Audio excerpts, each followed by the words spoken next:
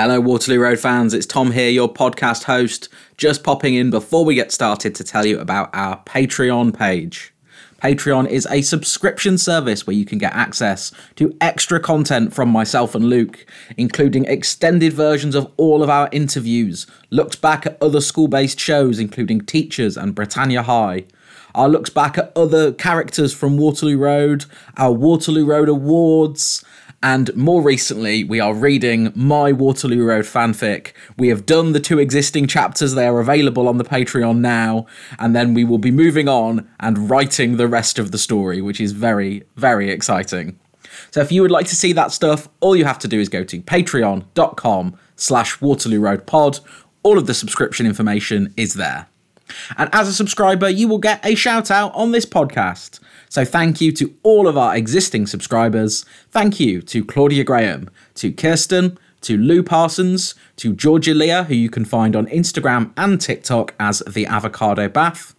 Thank you to Joe Buckle, to Lucy, to Tom Percival, to Natalie, who is at Natalie the Book Reader on Instagram.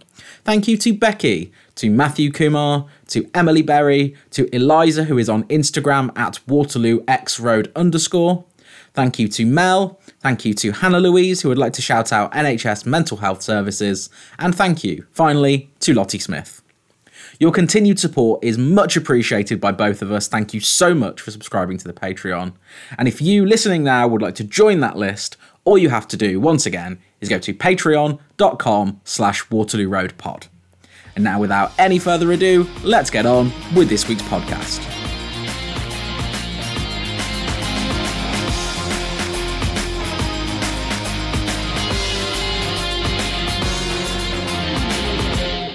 Hello and welcome to another episode of Everything from Nothing, the Waterloo Road podcast.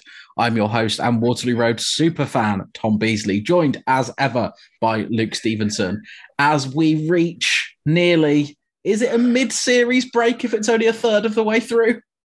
Well, they have a maths teacher now, so that's why they have third of the series breaks, who weren't capable of doing by thirds. Yes. But yes, it is. We're approaching a part of season finale. Series. Series. I haven't done that in a while. That felt good. Playing the hits. Why do these listeners still love us? That's why. That early organic banter. We should say, if the energy flags at any point, it's because we are recording this in 38-degree heat. Yeah, a little peek behind the microscope. And because Tom is a tyrant, he could hear a little bit of the fan, which, as we know from background noise, because Tom will stress out about background noise, and then when you listen on a speaker, you can't hear any of it. It's only for people who listen in headphones at 1,000,000 decibels they hear background noise. But I'm sat here, fanless, as I am every week. Haha. Muscling on through because we had no other time to do this and we care about you, our listeners. Yes. Something like that. So, episode 9. We have... it starts with Eleanor at the council building. I quite like the council building. It feels very, sort of evil, but in some ways comforting. Maybe this is me as I spent a year or so as a local news journalist, spent a lot of time in council buildings. Yeah, there's because you have those old-fashioned ones, then you have the new ones. The new ones aren't particularly nice. No, exactly. And they're very middle-of-the-range 80s office buildings. Then you have the old ones, which are very lovely, but aren't fit for any form of purpose. Yes. Yes. So I remember doing once, because I used to do an element of council-based, going into councils as part of my old job. And I remember doing a video where I followed this social services director around Birmingham Council, and they're in the proper old building in the town hall, and it's a labyrinth. It's an absolute. I followed him around in the morning. And I was like, I don't know where we're going. If you asked me to get back from here, I would die a slow and painful starvation. But we should make this council building probably stop 2 or 3 on our Great Rochdale tour whenever we do it. Yes, yeah, absolutely. Eleanor has come to the council building to tell Richard that she wants out of their grubby arrangement. Which they make sound, in the next 2 episodes, they make this sound so much more grandiose than it was. It sounds like she was turning over nuclear codes to the KGB. Yeah. But there's a brilliant bit where Eleanor says, I didn't know people's jobs would be on the line. The whole point was to get rid of Karen. So that's at least one job you knew was on the line. Yeah, as it's like it says, I'm gonna like in her head she did the math that it was like if I undermine this person consistently for weeks, I'll get promoted. It's a flawless logic. Yeah. But politics, Rishi Sunak can attest to that, right? Or Liz Truss, or Penny Mordaunt, or Kenny, whichever one won. As we're recording this, delete as appropriate. Yeah. So yeah, Eleanor threatens to go and come clean. She says she's, in her words, more involved now, but it's because she's been won over by the inimitable Waterloo Road spirit. Indeed. The spirit that Karen spends the next 2 episodes trying to crush, because the Waterloo Road spirit is currently only embodied by Chris Mead. Yes. And Karen tries to crush it. By Karen's logic in the next 2 episodes, she should have intervened when Tom was spending time with Sambuca. Yes. When she was dying. That's the logic that she employs here, is that you can't be this close to a student. Yeah, there's some very questionable stuff here. Redo episode 6, where Tom's like almost drifting off asleep with Sam in his arms, and Karen just turns in, slaps him across the face, because you'll be suspended for this. You're undermining me. So at the school, Rob has brought Karen a world's best granny badge. What time is this in the morning? I don't know. It's so dark. It's so greyly lit. Well, we go to Scout's house, where there is bleak Ken Loach lighting scheme. I bet you gave this scene 5 stars, didn't you? Yeah, I did. Yeah, that's it. Although I'm actually on the poster for this scene. They had glass bottles of milk. Yeah. Now, was that a bit bougie in 2011? I don't. I feel it's less bougie and more like you were from the north in 2011. Were glass bottles of milk still a thing? Yes, but it's not that they were bougie. It's that it's like you haven't modernized, right? I guess it falls into a similar category to like the Lecky meter. Yes. I by the end of these 2 episodes, I was convinced that saying Lecky was harder than saying electricity. Maybe it's just that all of these Southern actors stumbling over the word in their accent. But like the milk thing, though, like realistically, I imagine milk from Tesco is cheaper than milk from a milkman, and was then. Yeah. That's why I thought. Because I was like, why would you get? Because now you have like a service that does this. Yes. But you pay out extra for it. Yeah. But yeah, I just couldn't imagine. I remember glass milk bottles at my granddad's house, but that would have been the 90s or latest early noughties. Yeah. So yeah, Scout, what have you complaining about? They're clearly well off. They have flat screen TVs, Sky and Netflix subscription. Sorry, I've gone to full Eleanor. There's some real flat screen TV slander coming later in this episode. Yeah. I as well, as we get through it, just remember that Eleanor feels like a perfectly reasonable person until she speaks to someone who you know lives in poverty. Yes. And then she just goes off the chain at them every time. Yeah. Like, Eleanor, how was your weekend? It was great. Sorry, there's a povo over there. I just need to start yelling at them. So Scout is like running around the house, like helping Liam get breakfast and stuff, because her mum's still in bed and isn't like getting up and about. So Chris is back at the school after his week suspension. Karen's getting him to sign a like behavior code thing. I shall not help children. I shall not help children. And so they agree to him having like no secrets from her, whatever. And they agree that he will keep his distance from Scout, despite the fact his job requires him to head up the community garden project, which features 7 or 8 kids, one of whom is Scout. Yeah.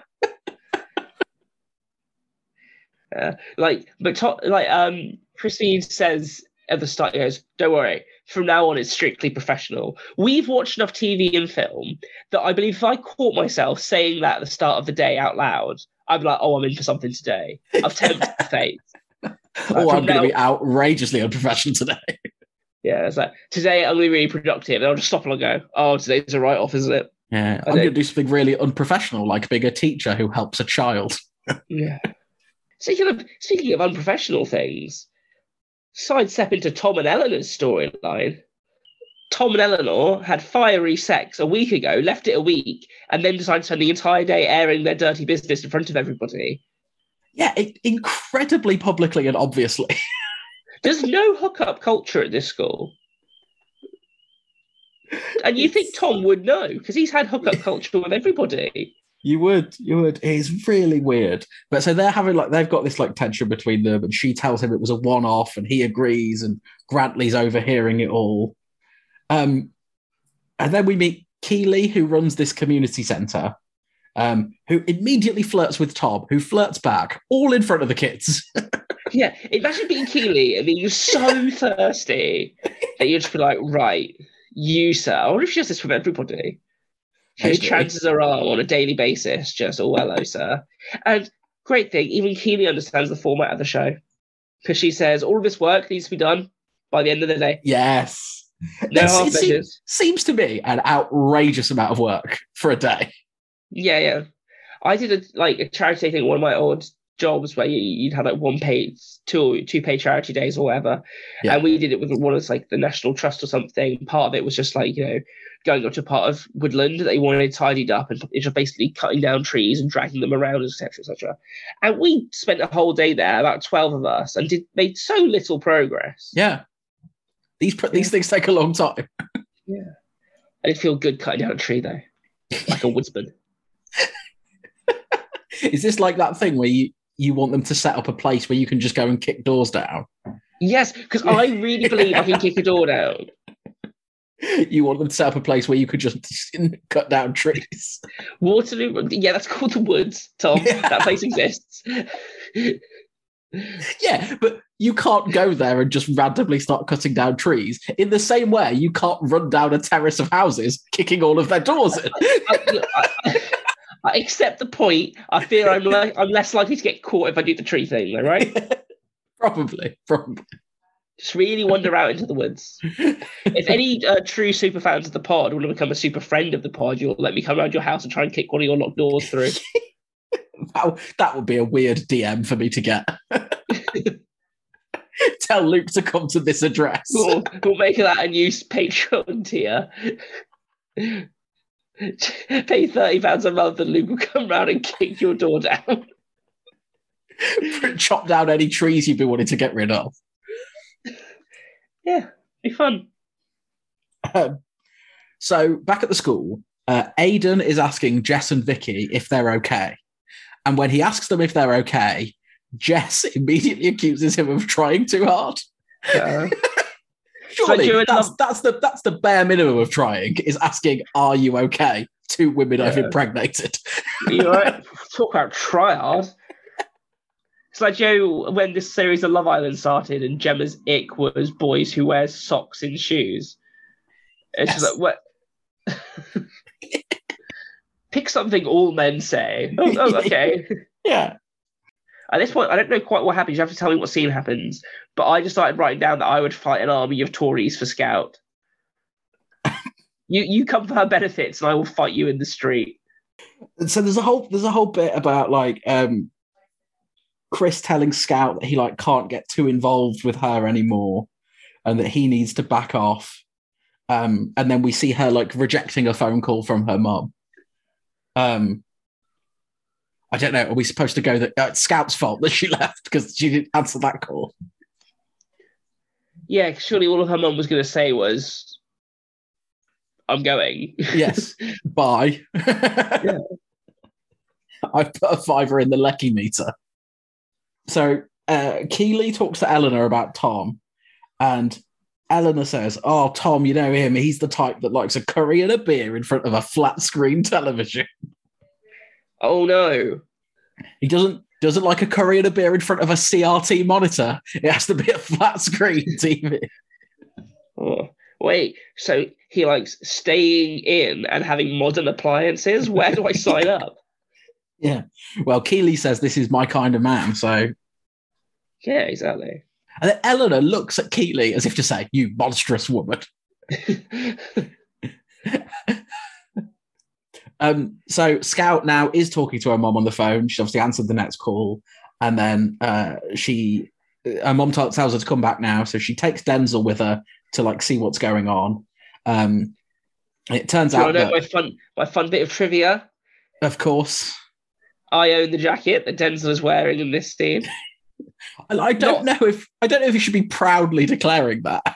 Not that it's a nice jacket. I own the jacket they used to dress a 14-year-old boy a decade ago.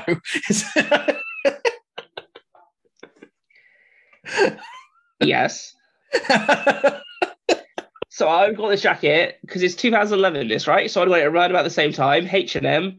I was just at uni, had my little blue jacket, and it still persists. It still persists. Right. It's a memory to what I've lost because it doesn't quite fit how it used to fit. I personally took every time I saw Denzel wearing it, despite the fact that he's a spindly child, I took it as a personal offence. And if you've ever doubted Luke's commitment to the podcast, he put that jumper on today to send me a picture in 38-degree heat. It's a jacket. You're very keen for me to get the terminology right. Well, if you're going to correct me every time I say season. Series. So the mum has packed her bag. She's going off on some sort of holiday with Jace, her, quote, new fella. And then she just like goes off in the car, leaving a little bit of food or whatever, and saying, "You could just leave Liam in front of the TV." It's not even a flat screen TV. Well, exactly. It's not a curry, a beer, anything. I know it's like it's supposed to be she's a bad parent. But could you imagine like looking into your 14-year-old child's eyes and just being like, "Yeah, you stay here with a 3-year-old. I'm going away." Yes, Luke, but this woman is a monster. She is a monster. I just don't believe it. Again, maybe it's just a privileged upbringing, but I looked at the scene and I went, I don't believe someone would do this. Yeah, it's ridiculous. It's not. It's just pure caricature, and yeah, they're obviously just. She is a cartoon. Yeah, she's an absolute cartoon. It's very, we've said it before. It's very Benefit Street, which is kind of around the same time as this. Yeah. So, Richard is at the school being evil. Karen says that this could be seen as intimidation, given that they're appealing the warning notice from last week. Richard then makes a crack about her staff loyalty, says one of her staff approached him and they've built a dossier on the school. And Karen, to be fair, immediately goes, "Was Eleanor right?" And he goes, "We protect whistleblowers here." But then when she goes, "It's Eleanor," he just goes, Yeah. Interesting. Yes. I can tell you only their initials. EC. Yeah, it's just Rian Johnson presents Karen trying to crack this mystery. I believe it's the likeliest suspect. Oh my God. It's very hot, listeners. It's so warm. It's oppressive. You're listening to your nice little podcast. The world is burning around us. Go buy some trees. Jesus. Then you're the one who's cutting them down. It's a sustainable. Don't do that on me. Suddenly turns into a talk radio conversation. Scout and Denzel are pondering what to do, and they come to the decision that they should leave Liam. Yes. But they don't come to the decision they should lock him in. Did her mum not leave her with keys? That's the only logic here. Because as soon as she, I know we saw in the next time trailer he's going to run free, but even then it's just lock him in. What damage can he do to himself? Because when he later runs away, there's a very menacing shot of an iron in the background. So this house is just full of hazards. But it's fine. He's got the outdoors. Yeah. So while all this had been going on, we'd seen Vicky experiencing some back pain at the school and then sort of double over in quite intense pain. And Ronan had decided to take her to the doctor. And they're at the hospital. And Vicky says that she's lost her baby. And Ronan, very sweetly, we love Ronan, is standing by her, waiting with her, helping her out. I think all the Vicky and Ronan stuff in this episode is quite well done. Yes, and there's one point as well where I think Vicky says something along the lines about how she had a miscarriage or whatever, or like, if we got here sooner, we could have stopped it. Yes. And then Ronan was just like, "That's not how it works." Yeah. Ronan is a feminist icon. He knows about contraception. He knows miscarriages, and you know what? I bet he even knows what foreplay is. He might do. He might well do. He might do. Why did she run away with Aidan? I don't get it. She had the perfect man there. Well, she wouldn't have run away with Aidan if she'd taken the time to remove her socks. So, Karen has confided in Rob about her suspicions about Eleanor. He says, Richard's playing mind games with you. You need to go and work out the truth. And then Karen asks Janice for all of the staff passwords for the computer system. Is that a thing? That can't be a thing. Although, to be fair, I think it was the case that the IT staff at my school had access to the staff's, what they'd accessed. Okay, how do you know this? Because, and I'll tell you why I know this, there was a staff member who got done for looking at porn on his school-issued laptop.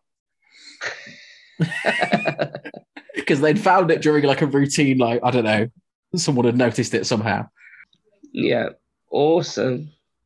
Awesome. And he's now a member of Parliament, I believe. Yeah, probably. So Chris and Tom are there to quote unquote welcome Scout and Denzel back. And then suddenly we see Scout, ranting about how crap this garden is and she didn't want to be a part of it anyway. And then, as you alluded to earlier, this is then intercut with Liam, who is watching in the night garden with some very foreboding music in the background. During the day. That's not how the CBBC schedule works. Yeah, I'm glad we both noted that the CBBC schedule was wrong. There's a clue in the name in the night garden. Yeah. Happens right before story time. Yeah. And then we see him stand up and walk off. Most of us would assume at this point he would walk into a locked door and have nowhere to go. But and then go and sit back down. Yes.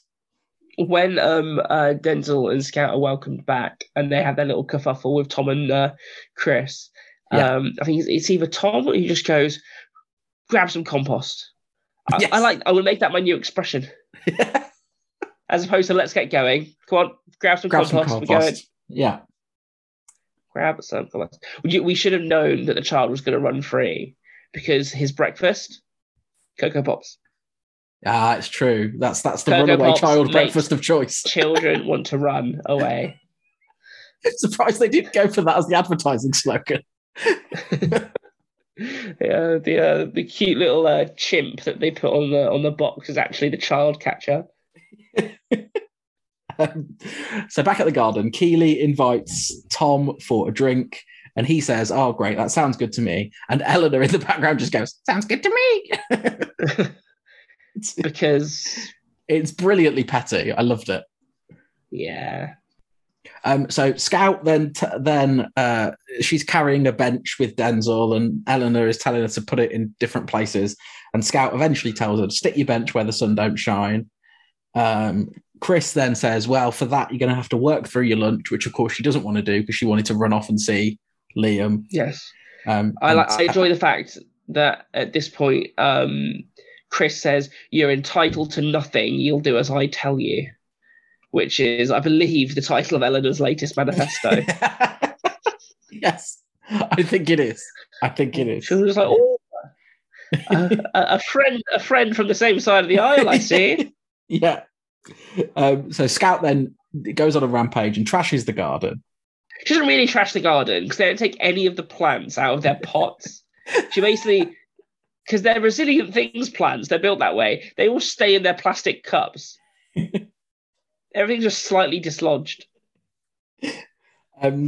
So Chris eventually, calms her down and gets her inside, and she reveals what's going on, that their mum has left and that the child is home alone. Yeah. And Chris has been like, I swear I've dealt with this so many times by now. we live in a high leaving baby alone area. Eleanor is making some crack about Scout or whatever, and Denzel has a go at her for not understanding the sort of realities of what's going on.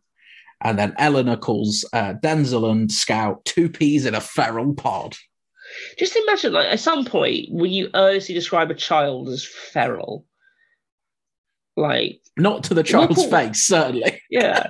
We'll call my daughter feral, but that's when she's just, like, dropping things everywhere as, like, fun. Here she is, a woman who doesn't know this child very much, just deciding entirely on class, you're a feral beast. Yeah. Yeah. I mean, it's also funny because your daughter is the most well-behaved child I have ever met in my life. I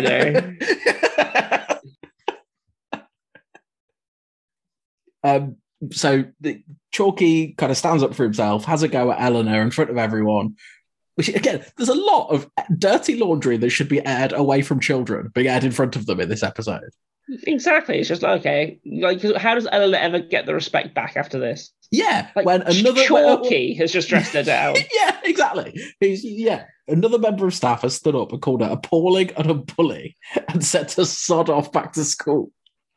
It's just, I love the fact that we had one episode where Chalky spoke to a child and now all of his teaching problems are fixed. I don't know if it's quite that. I like to think that it's just that being at Waterloo Road has hardened him in the same way that it's kind of softened Eleanor. Yeah, makes everyone into a nice little mushy coal shape. Yes. Not quite a diamond. Not quite soil. Certainly not a diamond. So Chalky's told her to go away, and then he rallies the troops that they're going to get this garden sorted. Meanwhile, Chris and Scout have arrived at the flat. They found that the door is open and Liam is gone. Okay, let's see how well we know each other. Do you know what I'm going to say about Liam in this scene? No? It's that he gets further in less time than Bex and Hodge got. He was at least out of eye shot. Yeah, a child with little legs, just on God's good humour, managed to get further away than a hardened criminal. And the police couldn't find him.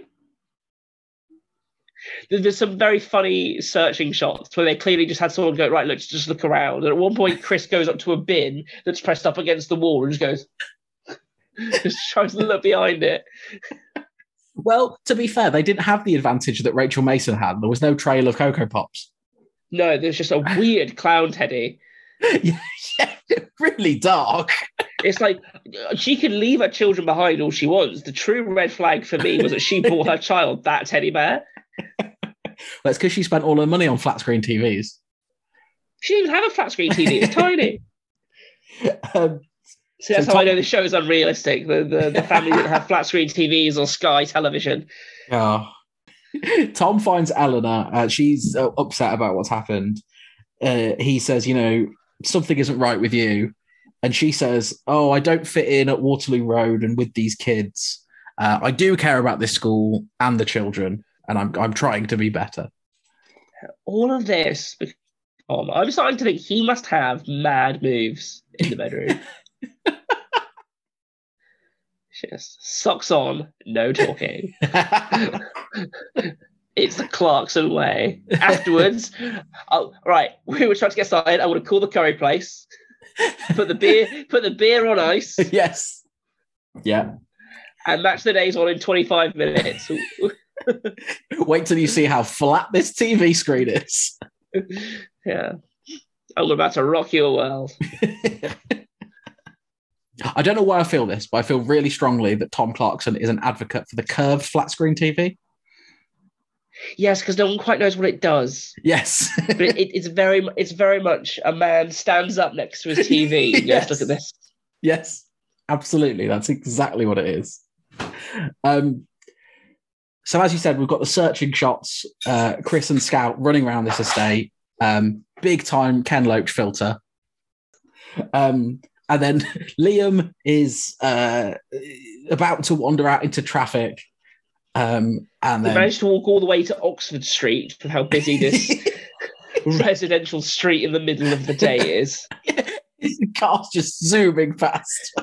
Yeah, so it's a residential street where the speed limit is 75 miles an hour. Yeah. It's a little Rochdale local experiment. Lots of people cutting through. But Scout rescues him just before he can wander into traffic. Back at the garden, Eleanor comes out, says sorry to all of the kids for her actions. And then Tom says, "Why are we all stood here like City's back four? We're into injury time." Tom Clarkson is back. He likes football, City, beer, flat screen, and inappropriate sexual relationships with work colleagues. That's the one. That's Tom Clarkson in a nutshell. Yeah, in a world of character development, who needs it? Who needs it? Back at the school, Karen is looking through Eleanor's emails. There are some brilliant subject lines in here. Oh, you paused. Of course I paused. One of them simply says, "Chaos yet again." Another says, in all caps, "Something you might like to hear." I feel like that's the wrong energy. Yeah, it turns out that she isn't grassing up the school to the LA. It turns out she's just like doing email spam selling in her spare time. Yes. Yeah, exactly. One just says pregnancies are rife. The other one says drugs in school premises. We saw her tell him about that in person. Why is she emailing about it? Maybe he needed a record on paper. But I have two questions. Why does Eleanor, well, I was going to say a smart woman, but she's a Conservative councillor. Why does Eleanor, a person with a professional job, do this through her work email? Yeah, very strange. Yeah. Like, if you wanted to leave a paper trail, she might as well have been throwing Cocoa Pops for them to come find her. She could have set up like snitchmcgee@hotmail.com and use that one. And also, like, I'm not entirely certain anything that she sent was incorrect. No, it's not about it. It's not about it being incorrect, is it? Yeah, but it's one of those things where this, at some point, because like in the next episode they get dragged for hiding stuff from the local authority. Yeah. At this point, if this is meant to be believed, if Eleanor hadn't been there, they would have hidden drugs, teen pregnancies, chaos. What else has happened this series? You know, a teacher assaulting a student, like all of that would have just been jumped over. Yeah, again, you don't like a snitch, but I also would like to know that the local authority is being informed about what's happening at my child's school if it has turned into, if there is, quote, Queen of the Damned. Chaos yet again. So at the community centre, they finished this garden. I was expecting a bit more wow from the garden. It's just a couple of flower beds. But it's just a community garden, isn't it? It's not flipping ground force. So Eleanor and Chalky's team win, obviously. Then Tom's talking to Keeley, says, "Oh, I don't think I can go for that drink with you." To which Keeley tells Eleanor, "Go get that man. Otherwise, next time I see him, I'll be having him." Keeley is incredibly perceptive with the woman who's just been a total arse all day. Yeah, she really is. What's the source of all this frustration? Oh, it's clear. It's this unspoken chemistry between you and that man. Yes. So we're back with Vicky and Ronan. They're having an emotional conversation. Vicky is saying, "Oh, I'd even thought about names for the baby. I'd bought some clothes." And she sort of relates it to like her background and going, "Oh, this baby would have been something that was mine and something I could have held on to." And she says she feels she's being punished for what she and Aidan did. Yeah, a lot of things. The character development we might have gotten from Vicky in the weeks where she decided to keep the baby is reserved for after she loses it, which is fantastic. Yeah. Thank you, show. Yeah. You had a good point there, and you waited till the wrong time to share it. Yeah. Sure, at some point she just goes, we were engaged. I can't believe those two still think that's real. It's proper Jack Rimmer. Why did you get married to him? Energy, isn't it? Conversations you shouldn't have as 16-year-olds. Yeah, exactly. It's just a little bit nuts. Unless, of course, your Spanish teacher is taking you away to Gretna Green to get married, in which case, love's young dream. Oh. So during this conversation, there's a bit where Vicky goes, "What? You don't believe that things happen for a reason?" And Ronan finally responds to that ridiculous platitude with what it deserves. She goes, "No, of course I don't." It's very I follow a Twitter account which is just like MSN names. Yeah, so everything happens for a reason with like hearts and the squiggles. It's all there. Do you not believe everything happens for a reason then, Tom? Is this your big swing this series? After coming hard for J.D. Salinger, you're now coming hard for the phrase everything happens for a reason. No, of course I don't believe that's ridiculous. Lots of things happen for no reason. Lots of things happen to people who don't deserve them, for good and for bad. So Scout and Chris and Liam are back at her house. She's worrying about the social services splitting up her and Liam. And then doomily, the electricity goes off while they're all in the flat. So we've got Vicky then apologising to Ronan. She says how much she loves him and thanks him for being there for her. And he says, "I love you too." And they say, "Maybe we can start again." And I think this is lovely. I have 0 notes. Have some self-respect, lad. Come on. Like, if you take it literally, you're engaged and living together, and she slept and got impregnated by your close friend. Oh, but he loves her, Luke. He loves her. She loves him too. Yeah, I know, but I like my running shoes. I'd toss them away if they got impregnated by somebody else. She wore the crappy dress. That's all you needed to know. So Karen is then calling a team meeting.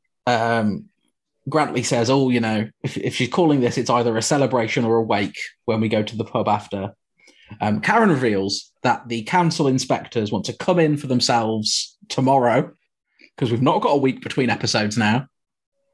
Yeah, doesn't stop some of the characters acting like they've had a week between episodes, does it? It doesn't. So yeah, the inspectors are coming in tomorrow. And Karen then says, "But I have to tell you, there's a spy in our midst." And then she says, "I won't say who it is. I would hope they have the courage to own up." And then she stares daggers at Eleanor. Yeah. It's a total giveaway.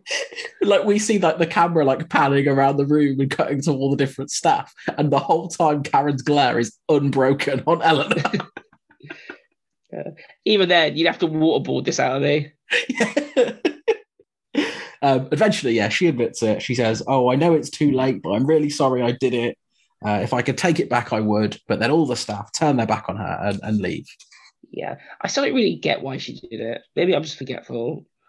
Well, it was just Richard basically promised her like a plum job at a nice school if she did this for him. And again, we haven't really been given a full insight into Richard's phenomenal cosmic powers that he has hiring power at another school, where the plum jobs are, well, the head teacher of a school is decided by the governors. Yeah. And then all the other senior members of staff are decided by the head teacher. So I don't really know what Richard was planning on doing. No. So Chris has told Scout that he will take in her and Liam. And all I've written in big letters is, "Why don't you tell Karen, you moron?" There's lots of people you could tell, but if you told Karen, a lot of this would not have happened. Yeah. But then again, he also knows that Karen would say no, because Karen is not into the spirit of this school. She doesn't understand it. She's not changing Waterloo Road. Rather, she is, and she shouldn't be. Yeah. Like, if he said this to Tom would be like, "Oh, I've got 6 spare rooms for for runaway children in my house. You can have one of those." But I just, of all the things I'd hide from Karen, if I was Chris, it would not be that I had one of our students staying around the house. Yeah. And the thing is, though, when this comes out, Nobody brings that up. No, it's incredible. It's so bizarre. It's like this storyline is happening in a universe where Chris didn't do something far more sackable. Chris says to Scout, this is only for one night, you two staying here. Then I'm phoning social services. His fridge is exclusively beer. Yeah. Well, you have to cope with this place. But then again, you've seen my fridge. Replace that with Coke Zero. Is that not the truth? It's not. Tom Clarkson's fridge, of course, slightly different. Beer and curry. Takeaway curries. Yeah. When I get a takeaway curry, I order pots of the sauce so I can keep it in the freezer. So when I make a curry at home, I can use the takeaway sauce in that. So again, maybe I'm the perfect amalgamation of Chris Mead and Tom Clarkson. Maybe you are. So Eleanor is talking to Karen. She says, I thought I was doing the right thing initially. No, she didn't. She says it became more and more about Karen personally over time, which I think is fair. Yeah, but we never understand why that man dislikes Karen so much. No, it's just because Karen is good and he is evil. That's it. But Karen isn't good. That I can't get into this storyline because I don't think Karen's a good head teacher. But that's what the show is telling us. I don't necessarily agree, but that's the point of view of the show. Yeah. And at some point, Karen essentially goes, take sides of a man like that. It's like, what? He's a slightly slimy local bureaucrat. No, he's not. He's a villain. He's not smuggling heroin for the mob. That we know of. You knew what he was. He is a man from the council. Yeah. Oh no. But Karen didn't get into her head teachership for local accountability of any kind. But so Eleanor says to Karen, I know I've let you down. And Karen says, if you really are sorry, prove it. So we then see Karen go and meet evil Richard at the council house. She grills him on the fact he intimidated her staff to help bring her down. She says, actually, I'm looking forward to your inspection and I'm keeping Eleanor on the staff. To which Richard says, your grotty little school will fail tomorrow. I'll blacken your name so much you won't be able to get a job carrying a lollipop. Or I think that's how he delivered it.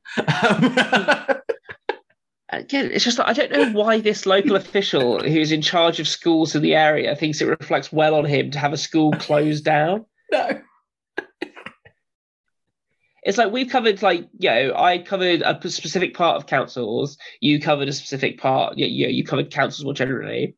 In a circumstance where there's this gross failure that what sort of happened, the official always goes. Yes.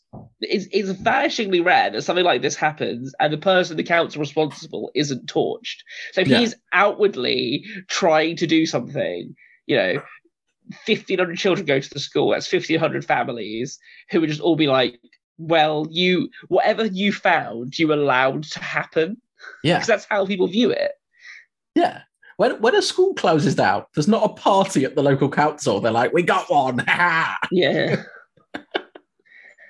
Give me the twirling malevolence of a Stuart Hordley any day of the week. Oh yes, we need Stuart Hordley. Well, I was about to say R.I.P., but we don't know if he died.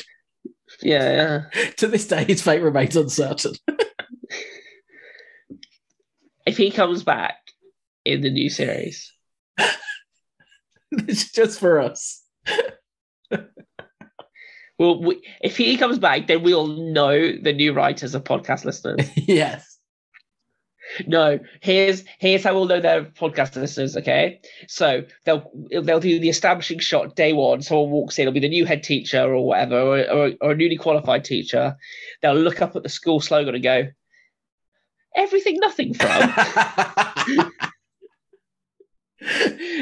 Or when Dante walks in, they go, "Did you kill a child?" He just turns to the camera and winks. That's for you, Tom and Luke. That's for you. So Karen says to Richard, up close, you're really rather pathetic. And then, high on the power of that interaction, she goes right over to Rob's. Yeah, so she goes over and then Rob's like, Rob playing coy. Yeah, he is. He's like he doesn't know what's happening. It's like, do you want a drink? She's like, I'm not thirsty. She's not thirsty, Rob. She's hungry. But yes, so Karen and Rob kiss, and then it cuts to Chris, who is quietly sort of brooding while Scout and Liam are going to sleep. And that is where the episode ends. Fantastic. I'm glad. It is definitely an episode of Waterloo Road. It is what can be described loosely as an episode of television. I think it was okay. I watched it on a flat screen TV. Yeah. Like a scumbag. Or like a prince, depending on which politic Eleanor wants to embody that day. Next time trailer, Chris wanting to phone social services, then Scout and Liam going AWOL, and there's a bit at a station with an envelope of money. Tracy Ann Oberman from I want to say EastEnders, and various other British things. Yeah, various British things. She's always wearing that jacket.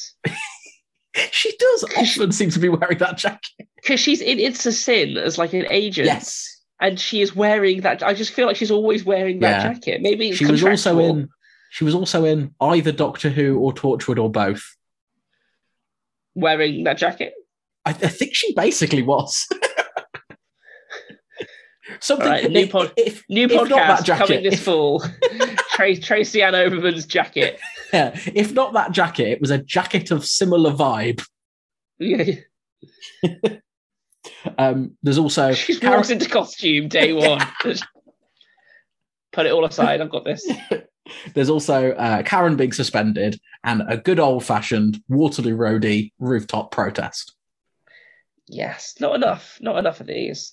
I'm glad they don't save any suspense for next week's episode by telling us the outcome of the inspection, what happens in response to it, how far Scout gets.